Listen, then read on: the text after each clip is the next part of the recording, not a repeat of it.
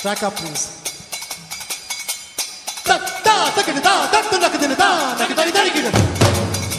Hello and welcome to Indicast episode number 234. I'm your host Aditya, and along with me, as usual, I have Abhishek. Hello, everyone.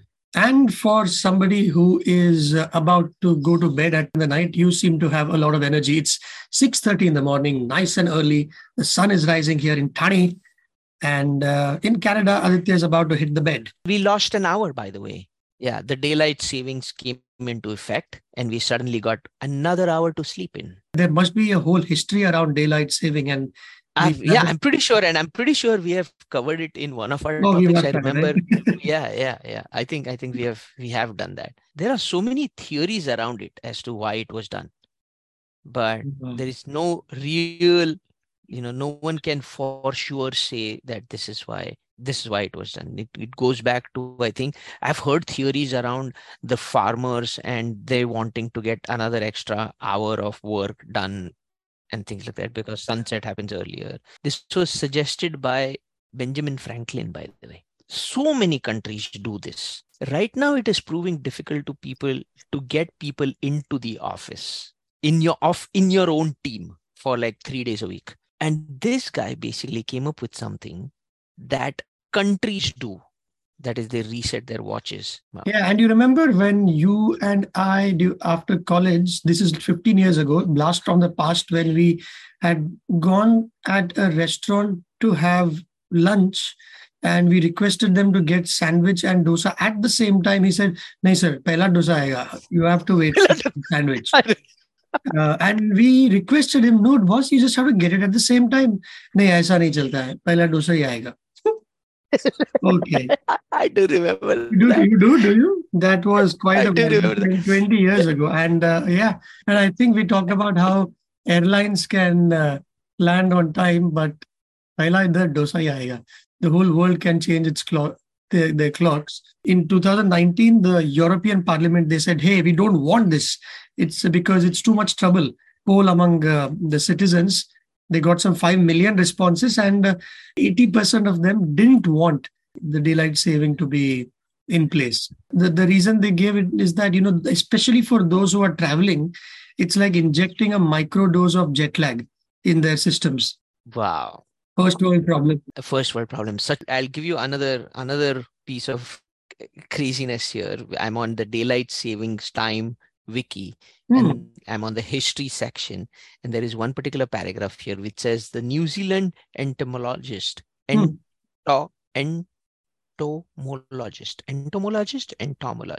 know, George Hudson first proposed modern daylight saving time because his shift work job gave him leisure time to collect insects and led him to value after hours daylight.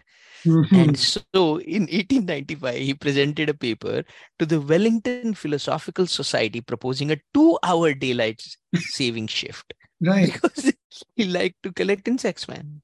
You got to do what you got to do, right? Yeah.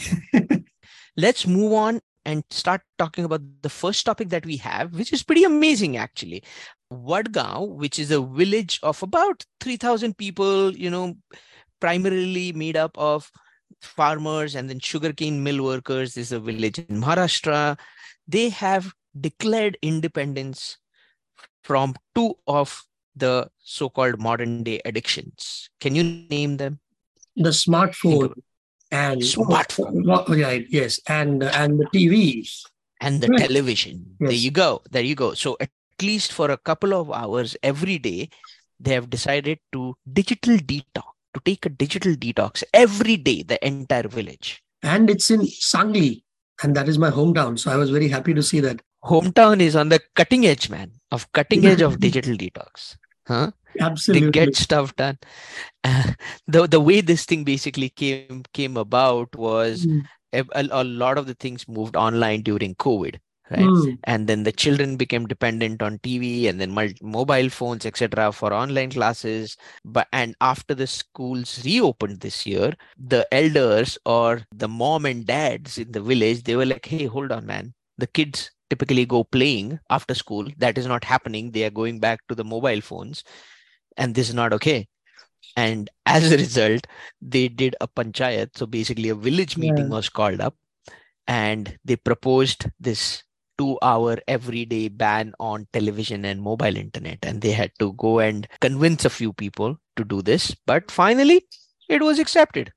Yep. Every evening at 7 o'clock, there's a siren that goes off, which basically says, off your smartphones and come out and play. And incidentally, in a world where parents, they find glory in their kids' ability to switch between Wi-Fi and mobile network. And this story, in a world like that, I think this is a pretty cool thing where they have, I don't know how they are going to enforce it, how much of it this is PR, but the fact that they've wanted to do it itself is a big deal. And coming from a place in Sangli of all places. And it's important. Did I tell you about a day when a friend of mine, he told me that they had to move to a network area because YouTube wasn't working, because of which his daughter wasn't eating food that day. So it come down to that when we talk about smartphone addiction across. You know which is the number one watched YouTube video? At least from South Korea, some K-pop or something, no? No, that may be just trending. But the number one, I think one was of course, a kid's nursery rhymes video. I should have guessed that. You're right. I have done that a million times. Exactly. Yeah. Crazy, right? Yes, but the audio, to be fair. So I haven't shown video yet. So maybe someday soon. And okay, getting back to the topic, we will go back and talk about YouTube videos, which is there's an entire economy around kids videos that is being formed. And that itself is an amazing topic to get into, by the way. Anything to do with kids, if we get it right, it can be a money spinner, but as long as it helps them, for sure. It's targeted towards the parents, right? To keep, like education, like Byju's is so big not because it's helping kids, but it is giving peace of mind to the parents. No, it is putting fear of God in the parents. They would want God to exactly. Everyone's doing this, and it's expensive. But anyway, it is expensive. Yeah, man. Anyways, coming back to the digital detox. Yeah. So you were saying, 7 p.m. every day in this village, Vadgaon, a siren goes off, and then again at 8:30 p.m. again a siren goes off, which says now you can switch it on. What's your mantra towards managing screen time for yourself? So when I switched to iPhone not too long ago, I have been an Android user for a while. It tells you how long you spent on entertainment and across different categories. So that shamed me into making some changes. Like, for instance, I will go on Twitter if I've read 20 pages of a book, then maybe I'll spend 5 minutes. And second, it's working and it's fun. I suddenly realized that I've been missing reading books. It's a very silly thing for somebody who's almost going to turn 40, but that's what mobile phones can do to you. That you don't know, you get sucked in and suddenly you say you're working hard. And then when you look throughout the day for office, and then you see 2 hours you've spent on things that you could have avoided. And that's about 120 pages, man, of a book. So, 120 pages. There you go. Yeah, my regime basically is I start with using Calm app for meditation purposes. So I try to remember to do 10 minutes of that at least. It's pretty useful. I think I do better, or at least I feel better on that particular day. You should give it a shot. I have turned off all the notifications except on a few apps, very selective apps. And even then I have created modes within like profiles. iOS allows you to do that, where you can say if there is a message from a particular person only, then let me know and things like that. Right? So that has worked. Everything it's all about improving productivity, making sure we are doing the best for our bodies and for our employers and for our families. So there was this research that was done. Maryland and Delaware. Now you have confused. It's a Delaware proper noun. And Maryland. Okay. So Enterprise University Partnership. Anyway, it's a proper noun, so I think we can get away with mispronouncing it. They conducted what was a survey between among 5,000 office workers in America and Britain, and what they did was they found the number of minutes that people waste on activities that are pointless every day, and they came up with a WTF score, which is weighted total futility. Euphemism to the WTF. And this is what they found out, man. We spend 20 minutes a day correcting typos, which is half a year of our life in 45 years. No way. See, it's an average. It's an average, right? Of course. Somebody might be doing it for one. And actually, I buy that. Yeah. And then best wishes, in the end, which I do, or rather regards, because I don't have an automatic, I should do that. We spend a few days of our life doing that. 145 days of our life are spent logging into things. Facebook, Twitter, or any new app that you open, you have to log in. So that's 145 days. And a few days closing Windows pop-ups, deleting emails and notifications takes a few days. And to quote from that article in The Economist, it says, Shakespeare wrote King Lear in the time an average office worker spends changing font sizes during their career. Do you remember Vipassana? Yes, where you should not be talking for days together, right? And that is basically, that is detox from just daily life, right? That is not even digital detox. Have you done that? So I have not done that. I don't think I'll be able to last. There is no way I can last. You're not even supposed to communicate with your eyes or look at people and really? Stuff like that. Oh gosh. Yeah. That is how it should be done. And then it just is way too much time with myself, man, for me. Yeah. I'm not that interesting. I don't have as interesting thought, So anyways, that is what this particular village is doing. I hope they are successful. If any of our listeners, they are from Sangli and have friends in Vadgaon village, it'll be amazing if you can keep us up to date on how this thing is going, right? We will stand by. Let's move on from Vadgaon to Qatar, where in 2 weeks, it's going to be hosting World Cup 2022, one of the most controversial tournaments, which is going to be happening in the tournament's 92-year-old history. The winner is Qatar.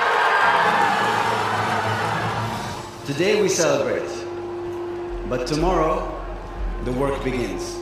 Of all places, Qatar, with no heritage, no infrastructure at the time. The weather, I'm sure we'll talk about it. It gets hot, to put it mildly. Many people have died working there, migrant workers, human rights violations. There is, in fact, a wiki page with many, many scrolls on the subject. And when it bid back in 2010, they just had one stadium. Exactly. There is a term called sports washing. Sports washing, by the way, nothing new to FIFA. It was also again done where sports events are used to raise a country's profile, especially if the country is not favorably looked upon. Right? So way back when, and FIFA is known to help such countries out.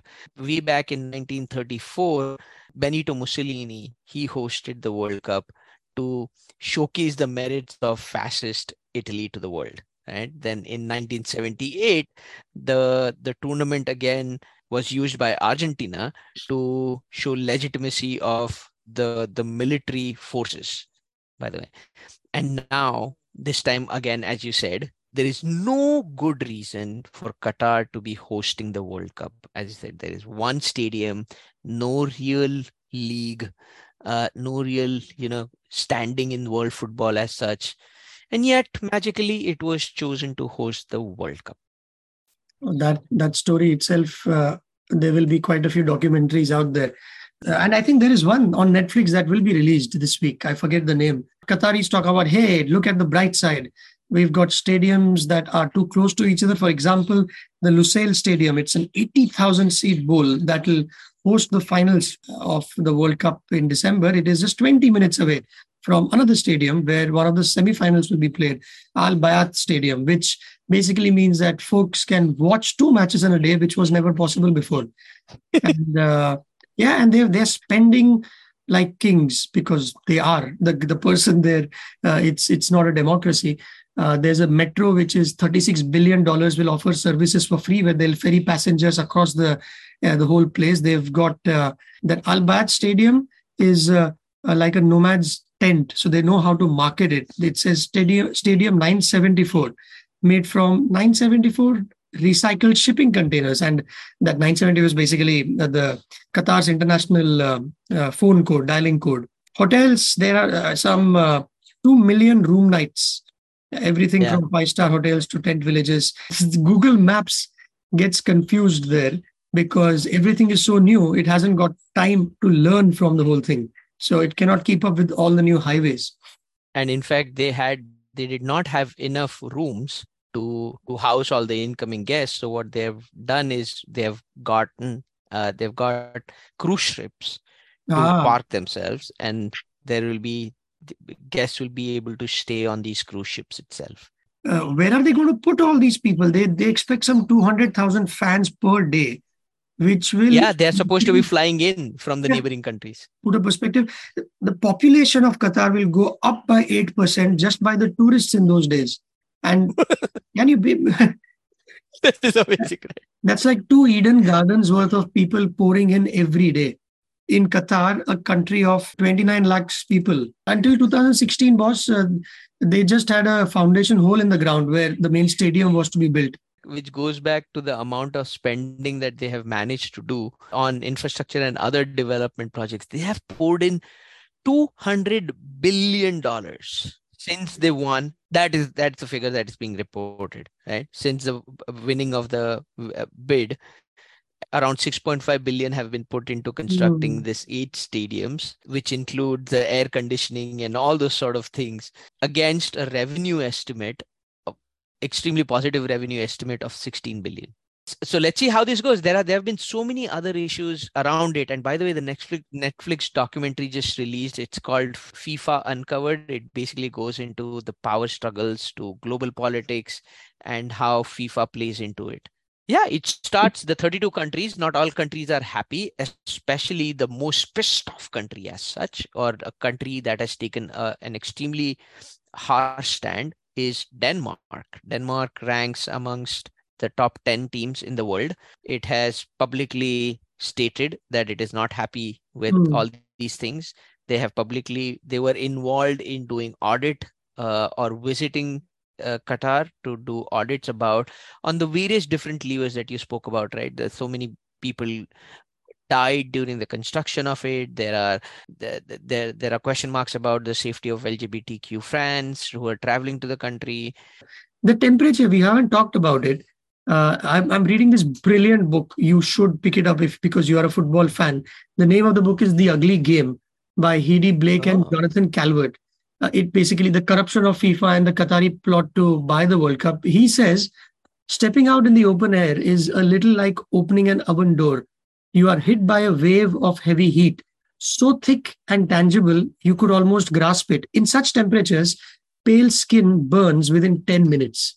So, with that as a background, the Emir of Qatar said, we want this at all costs. And then, obviously, he had his men pull it off. And all it took is to convince 13 out of the 23 members of FIFA to vote for Qatar, which is what the book goes on to unravel, how people were bribed and how it was, a power struggle game. It was the first time that the World Cup would be awarded for 2 venues at the same time when it was bid, 2018 and 2022. Now, what had happened was at the time, England, Spain, Netherlands, and Russia, Japan, US, they were all contenders, but they would go for 2018 World Cup because it was sooner in the day. And there was a new rotation policy that if a country had hosted a tournament in the preceding 8 years, the whole continent couldn't bid. So South America, Europe, they were all out. They were not in the running for 2022. So it just opened up a few doors automatically because of a new rule that was introduced. So it was well thought out long ago. Yes. How do you break the laws? By writing new laws. By writing. Right? Yeah. Exactly. Right. Yeah.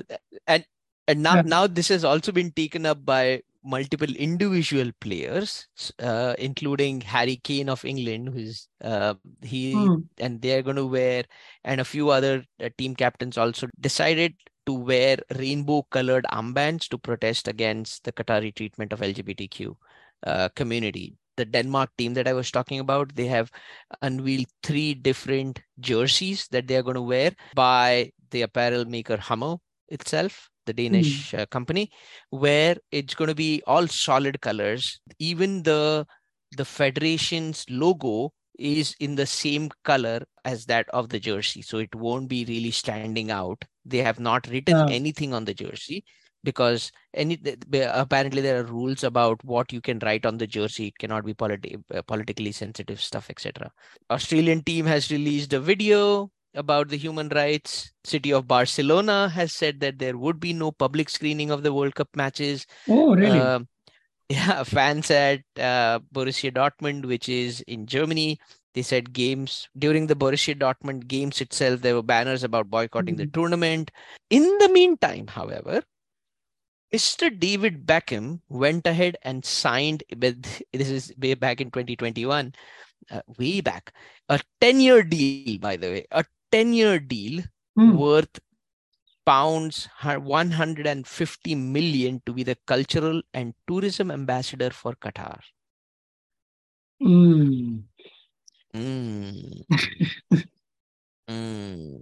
And now there are YouTube videos about how.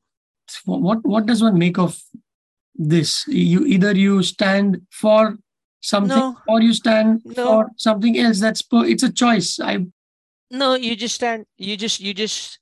I think in this, I don't blame Beckham. I think you just stand. It's a business. He's a public celebrity. He's offered money to give support. This is PR, right? I mean, this is. He's worked very hard to be in a position where people follow him, where people care about what he says, etc. And it's time that he gets paid. I don't hold that against him. It's okay. That's exactly what this Liverpool manager Jurgen Klopp he told the journalists recently. It's a boss. Please don't ask the players whether they will wear a black band, whether you are for or against. They are there to play football, and they've come all the way there now. You journalists should have made a difference 10 years ago by writing stories and unearthing. Nobody could make, it's happening. The World Cup, for better or worse, is happening. Those who worked hard for it, don't ask them. Or, whoever is going, don't ask the manager whether he understands. Everybody knows that it was, FIFA figured out a way through corruption to get there. Now don't reopen that chapter because it's too late. You can't do anything about it. Yeah. And I'm pretty sure David Beckham, when he was first asked, he would have said no. And then they came back with an offer that you can't refuse, right? And at some point, there is a number. Everyone has a number, man. How much can they buy you for? Exactly. Everyone has a number for anything. That should be the tagline of FIFA, because every other person of FIFA is bought out, meaning they just throw money after a problem. There was one incident where Michael Platini, who was the former head of UEFA and European wing of FIFA wala head, he was charged. He was cleared after having been accused of accepting a fraudulent payment of some $2 million by Blatter, who was the 86-year-old former president of FIFA. In 2011, so Pucha, what is this all about? To 2 million, how did this suddenly come? They said this was part of, quote, gentleman's agreement, unquote. Basically, we had told him he had done some consulting for a few hours of or days of consulting, and that was the amount of money. And then there was one guy who's died now, Julio Grondona. He was an Argentinian. He was the BAP among all the officials. He controlled FIFA's finance committee, so he knew how much Blatter earned.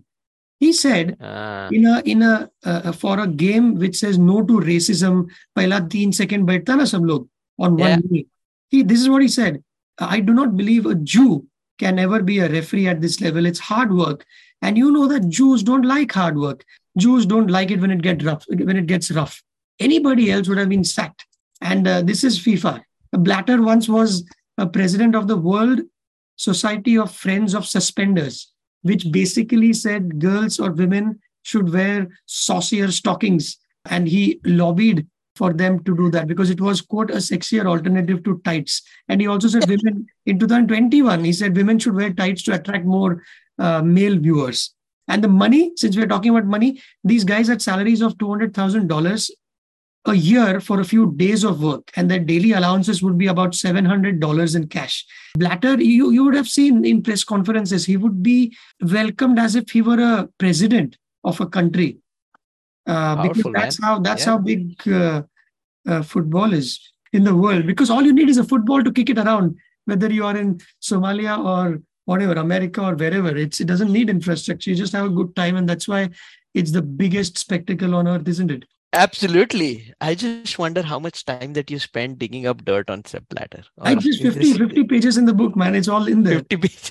And also for those who think that Qatar, I think one part where people talk about Qatar not having a heritage, they have got a little bit apparently. At the end of the Second World War, they started building oil reserves. Surprise. So the foreigners came, and the Ottoman Empire, after it collapsed, at that time, Qatar came under British protection. And Britons, they loved football, obviously, from the beginning.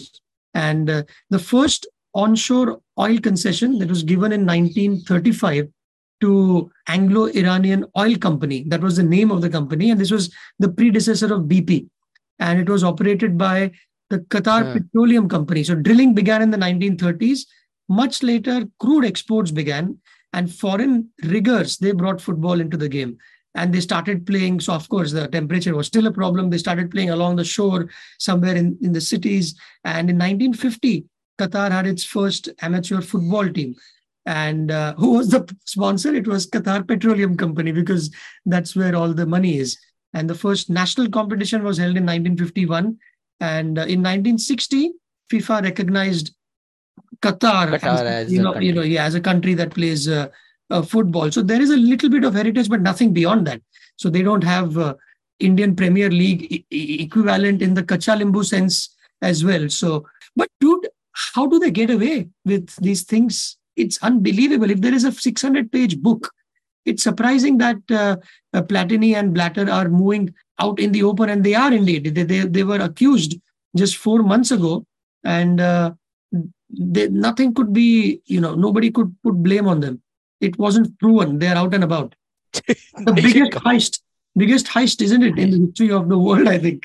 Absolutely. And while you talk about that, do you recall that just recently, back in August, FIFA banned All India Football Federation, AIFF. They just did not recognize, said that we are banning this particular federation for violation of certain FIFA statutes. And the statute so far mentioned was undue influence from third parties was mentioned as a reason.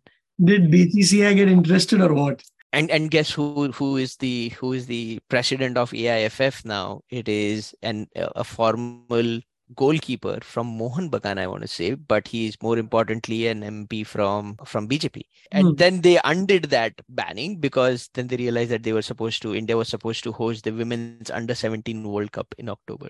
As you said, football is not just a game. It's like a PR machine where sports washing can be done. Right? Coming back to the tournament itself, this is the first time when the tournament is being held in winter, quote unquote, and in the middle of club leagues or club matches. Why? Because again, if it was summertime, as you were saying, scorching heat, and by the way, it goes way beyond 40 degrees during summers. And now that it's in winter, it is still going to be 24 degrees Celsius. That is the lowest. And they are hoping that it stays like that. If there is a heat wave that happens, then they go crazy. They have installed air conditioning in every stadium, which is pumping cool air. And they have created these sort of bubbles as such that they are calling it. And they have created this as a cooling technology, which was developed with Qatar University. The professor at the College of Engineering at the university is now being called Dr. Cool. Of course. In one of his interviews, he said we are not just cooling, but we are also purifying the air for spectators. So the air actually, the hot air that rises up, it goes to this entire system, which includes passing it through water and things like that. So it gets purified. So for example, people who have allergies won't have problems inside our stadiums, as we have the cleanest and purest air in there. All hot air. What else can we say? Yeah, man. Sahi hai. But when do they it's start? Happening. It's happening, exactly, and it's happening because how big is football? Right. I think it was that Bill Shanley, legendary manager from Liverpool. At least I wasn't following the sport at the time. He said some people believe football is a matter of life and death. I'm very disappointed with that attitude. I can assure you, it is much more important than that. Apparently, that. So. Because I know people who have no interest in football will go and sit in bars just to be with friends who love football and for the atmosphere and the whole. Exactly, right? I think the other thing is it's a very simple sport. Try to sit down and explain cricket to someone. Right? It's just not happening. Right? It just is. Let's see. So the tournament starts November 20th. I'm hosting a football finals birthday for my son because he's into football. Amazing. You don't have that rule about not publicly broadcasting the matches. I think there is. You don't have that. You are inviting folks. We don't have that. You don't. Yeah, exactly. I'm not broadcasting. It's not. I'm not. It's yes. The same thing, isn't it? Now, tell me one thing. If we I still don't know whether that's legal.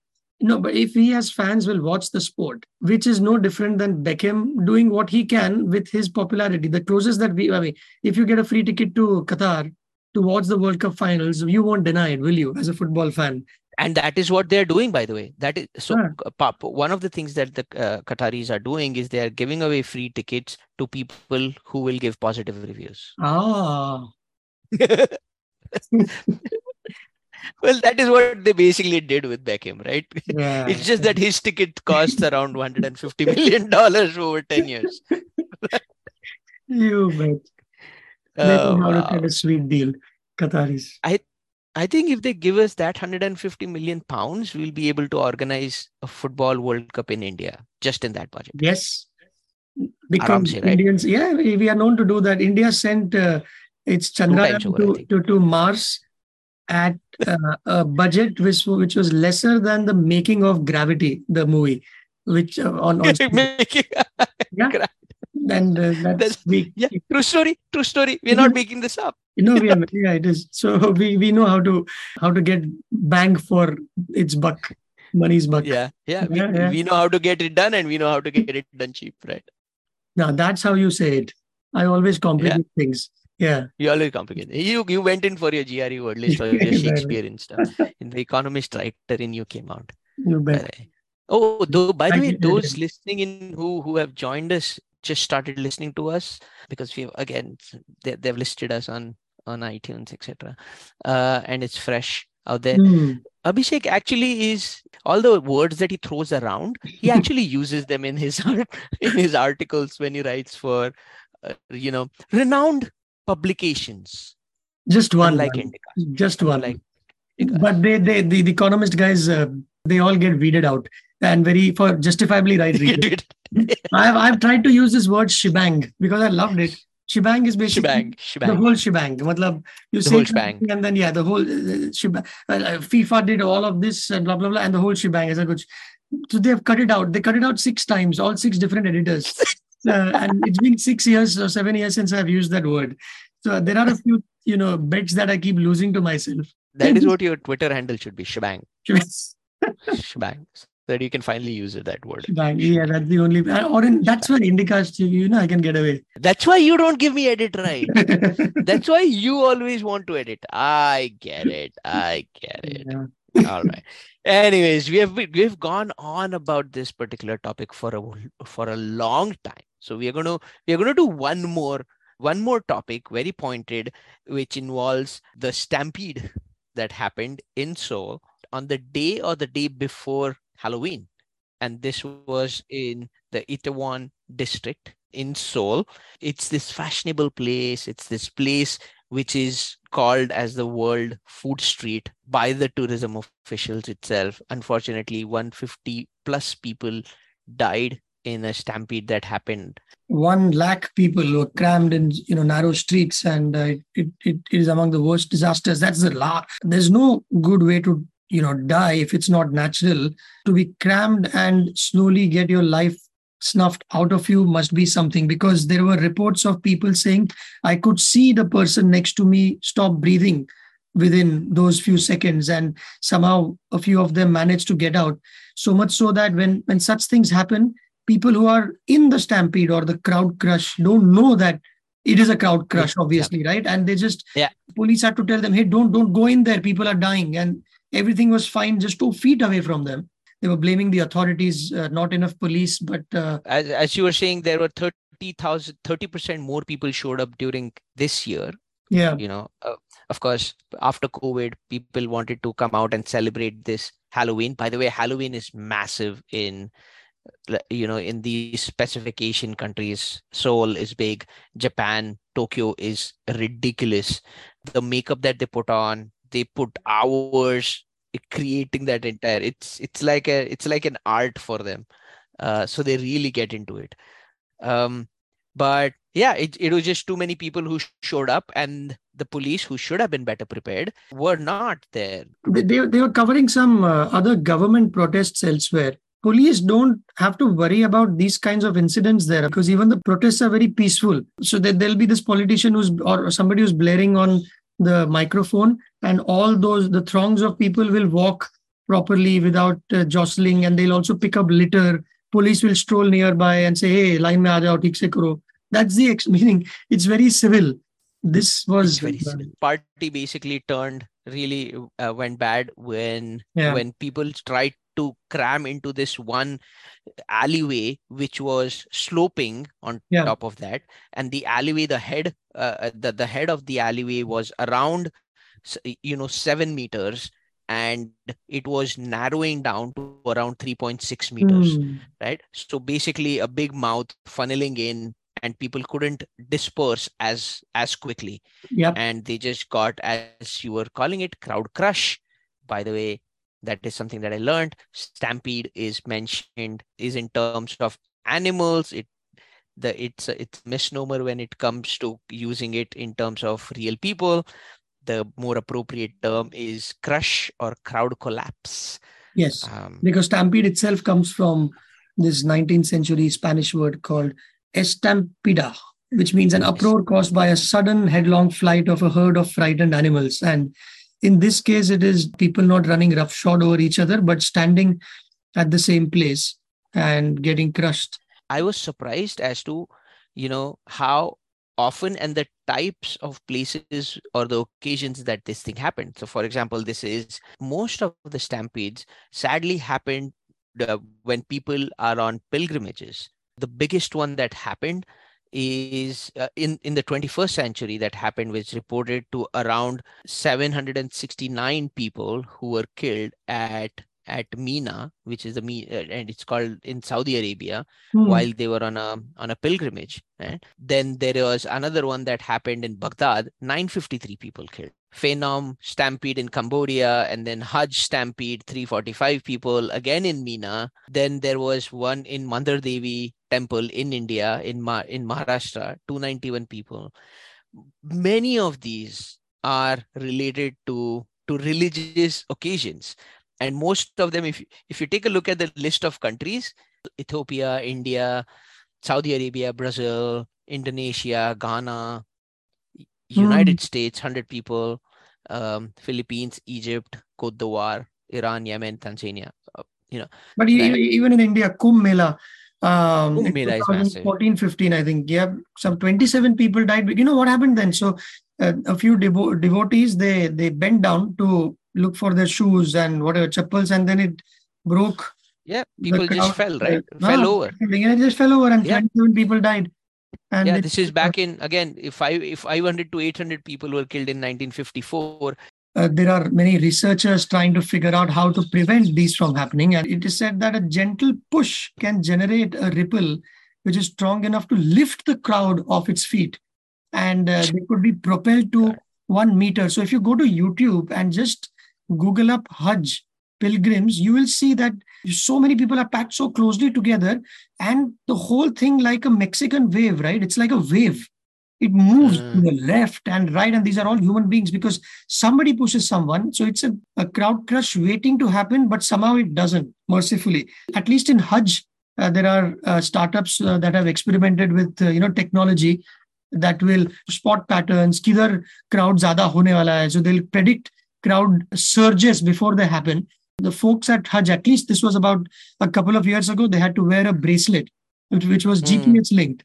And then it will track the person's location in real time. And then ants mein hota na, they leave a trail of pheromones as breadcrumbs when they tell their fellow travelers where to go. So these GPS linked bracelets would vibrate and would tell the pilgrims, hey, slow down, don't go there. It's too crowded. Yeah. Absolutely. Well, those were the topics that we had for this particular episode 234. If you want to keep getting the episodes automatically in your favorite podcast app, all that you have to do is go to our page in the podcast app and hit subscribe, and the podcast will get automatically downloaded and ready for you to listen. So please hit subscribe, okay, so that you will automatically get those particular episodes as we publish them. If you want to follow us on Twitter, we are at Indicast. I am at AC Mahatre. If you care to follow me on Twitter, I haven't been extremely active, but I'm getting there. And if you have anything that you would like us to cover, please mention us on Twitter and send us a link for that particular topic, and we'll be happy. Yes, and even those listeners from Uzbekistan, I think you were telling me that we've got some listeners from Uzbekistan and more. So, yeah. The list of countries that we have is Uzbekistan also. Hello to those in Uzbekistan. Thank you for listening to us. Taiwan, hello people from Taiwan. Canada is lower on the list for some reason. We have listeners coming in from Cambodia as well. The third country on our most listened to, where most of our listeners are, is my lovely Japan. Ah, yes. Replicate the success in Canada, please. I want results. Wow. Is what Musk is telling his folks. He's laid off half of them, hasn't he? I think. And now, by the way, they are calling a few people back because they realize they cannot be doing a few things without the same people that built the original bit. So, that's awesome. and some of them were laid off accidentally. That also happened. Classic. That is classic. Yeah. Well, that's about it. Until next time, bye-bye. Bye-bye.